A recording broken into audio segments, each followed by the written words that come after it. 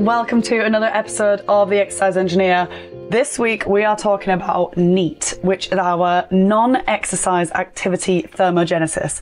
And I know that sounds really scary, but I'm going to explain everything you need to know about it, and more crucially, why it is so important when working towards our fat loss goals or our general fitness goals. Okay, so just a quick recap from what we've previously discussed, which is the general science behind fat loss. So I just want to quickly recap this so we're all on the same page again, especially if you've missed a couple of episodes or something like that. So in the most basic form, calories are energy that we consume to fuel the body for our daily activities and our workouts and everything like that. So that is the law of thermodynamics. This states that the energy in should equal the energy out.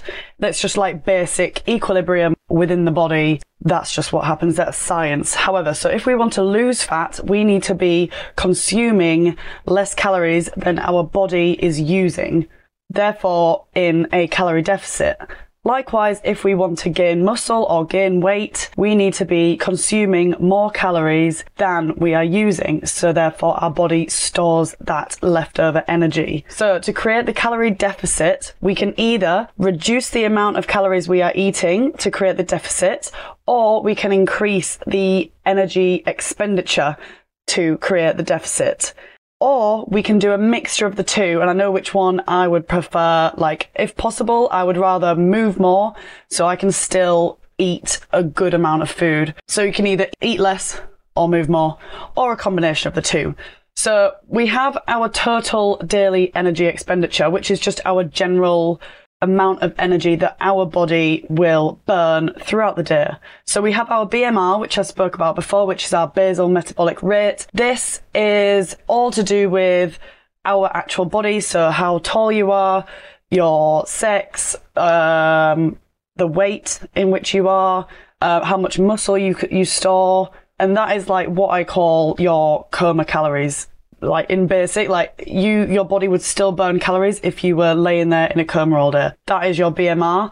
Your TDEE is everything else on top of that. So that includes the exercise that you do, your NEAT, which is what we're going to cover today, your BMR, which is your resting metabolic rate. And then you've got like the effects of feeding as well. That's a thermic effect of feeding. That accounts for about 5%. So, but don't think, ooh, in order to burn more calories there, I get to eat more, because it doesn't balance out like that. You will never burn more calories digesting the food rather than actually the energy that you will get from that, if that makes sense. NEAT. So this is your non-exercise activity thermogenesis. So this does not include the exercise that you're going to do at the gym. That might only be an hour of the day. And then obviously you sleep. So that's like 7 hours, 8 hours gone. The rest of the day, the movement that you do with the rest of the day is what is crucial for fat loss. And that is where NEAT comes in. So this is all of our non-exercise activity throughout the day. So this is non-planned movement, and this accounts for about 15% of our daily expenditure, which is more than our exercise will, because that's only maybe an hour of the day. Examples of non-exercise activity thermogenesis. So this is like fidgeting, what I'm doing with my arms now as I'm explaining everything, walking, commuting to work, taking the stairs, playing with children, playing with pets, cleaning, singing, dancing, just general movement of the body. Cleaning the house is such a good one. Going to the shops, shopping, carrying shopping bags, gardening. I could literally go on and on. It's literally any movement that you do throughout the day that will all account towards your NEAT, which is all good stuff.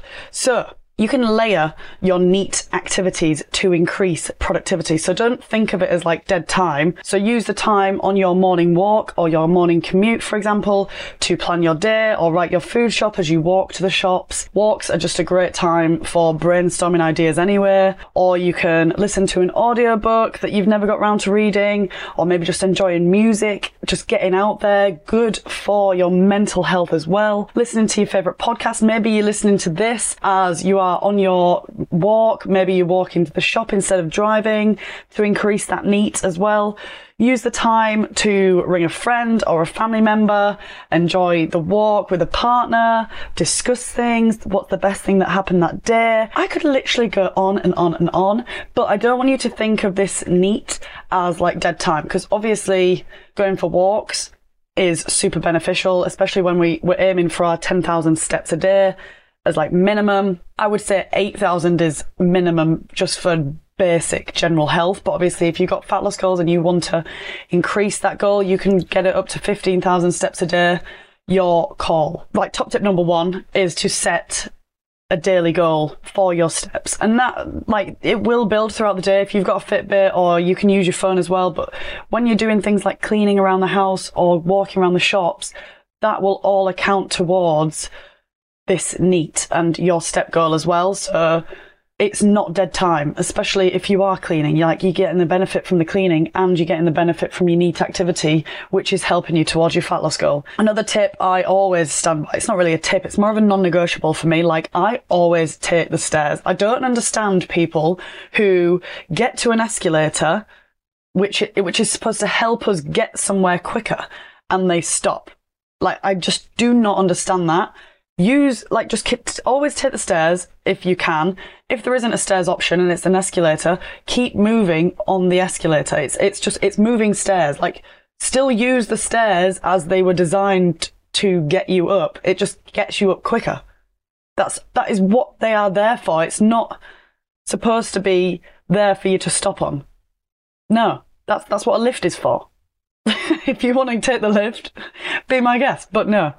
Another way to help you get your step goal in is to aim for an hourly step goal as well. So that is just making sure that you are moving your body throughout the day quite evenly as well, because I know a lot of us, if we've got office jobs, it's so easy to literally sit there all day and time will fly by and you're like, oh Christ, I've only done 2,000 steps today. And that is even a good amount for a lot of people, like especially people working from home. I think working from home is really difficult to get your steps in. So my top tip for working from home is to commute to work. And when I say commute to work, I am doing this with inverted speech marks, whatever you call this, whether you do the little two things. Commute to work. Literally take yourself on a morning walk, 20, 30 minutes, get some fresh air, and then when you arrive back at your house, you are ready for your day at work. You do that undistracted. Get your actions in for the day, your to-do list, your meetings, and then commute home from work as well. Take yourself for another 20, 30 minute walk after work. And then when you get back home, you can switch off, because I think a lot of people, especially since COVID, are finding it really difficult to switch off when it comes to working from home, because you're constantly surrounded by it, especially those who have like started to build a business, or like you're becoming more of an entrepreneur, or maybe you are just flexible working and you are working from home now. Commute to work. Honestly, it's a game changer for helping you towards your fat loss goals, general fitness, and mental fitness. Like, your mental state will be so much more positive throughout the day if you have taken yourself for a morning walk and a morning commute, because it just boosts your mood. You've got that fresh air and you've got outside, you've moved your body in a way that feels good, and you've freed your brain. Just while you walk, listen to a podcast or music, or just the general outside, you will feel so much better, and you'll find that you're actually a lot more productive as well. So super duper important. Another few top tips for trying to help you get your steps in throughout the day is get the coffee round in. I know that might be expensive, especially, good God, in London, like it's £3-4 for a coffee now. It's like, oh, when I walk out the office, I'm like, does anyone want a coffee? People respond. I'm like, oh shit, that's £12. Christ. Okay. I wasn't expecting you to say yes. I was only saying it for a nice gesture. But no, it is nice. Get the coffee round and get outside, go for a walk, carry in the food shop as well. Walking while in meetings. This is something I've definitely picked up. Obviously I can't really do it when I'm at work, or when I'm being an engineer at work, obviously on-site meetings are a thing, so we walk and talk and discuss and look at things. But also with meetings with my business as well, most of them do happen in an evening when I'm not engineering work, which means I'm getting my steps in, or I'm walking to an exercise class, or I'm walking home from work. That is when I do my meetings for my business. I am walking, being extra productive, getting my steps in and doing business meetings. So get moving, especially while you're on the phone as well. I know a lot of people just sit still, but no, if every time someone rings you, you answer it and stand up, you'll easily rack up maybe even 1,000 steps over the day just from talking on the phone. So that is another super duper top tip. If you want to increase your steps throughout the day, every time someone rings you, you answer it, you stand up and you get moving. Move and walk around. Another thing is, if you like a lot of TV on an evening, get up and walk in every TV advert. Move for the whole thing, because that's 2 or 3 minutes every time. That's easily 300 steps. Just think about 100 steps per minute. Easily. You can rack them right up and watch TV at the same time. So you can request a standing desk at work. I've got a standing desk, and I do find that I do step side to side a little bit more, or like it does use more energy just stand instead of sitting, and it's better for our posture, especially if you can have a nice mix between standing and sitting. You can visit your friends with pets and children. You'll be generally more active if you've got pets or children to play with. You'll do that without realizing. Early mornings or post-meal walks.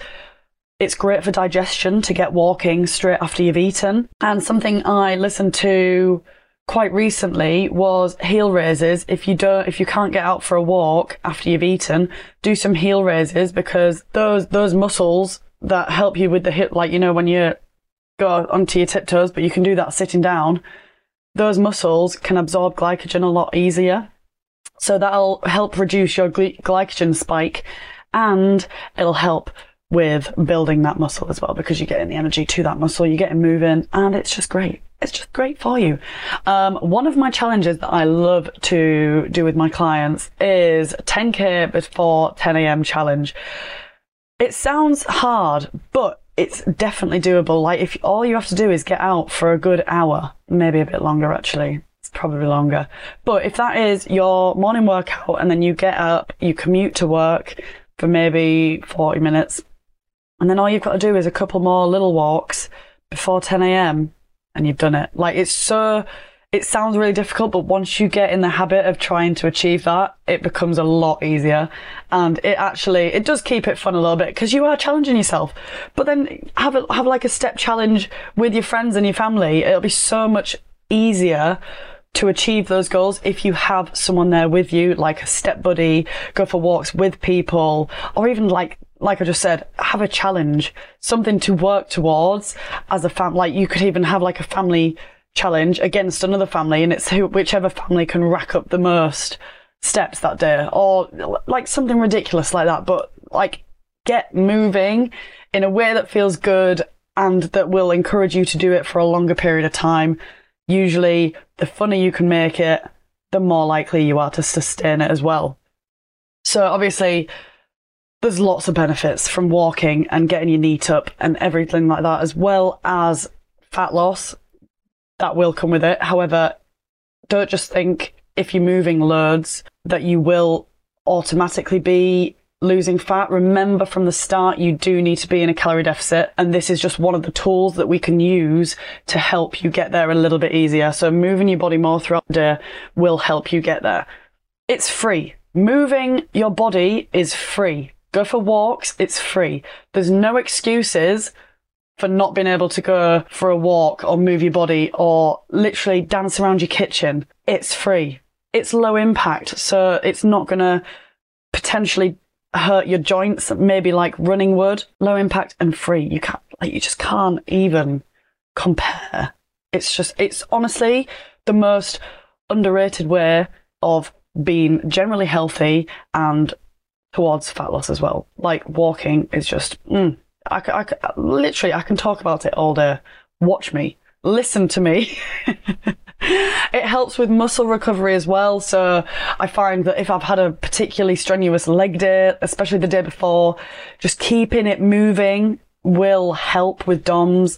I do my leg days and then obviously commute straight away to work. So keeping the muscles moving so they don't cool down too quickly, or especially if you need to stretch as well, but keeping them moving will definitely help with muscle recovery.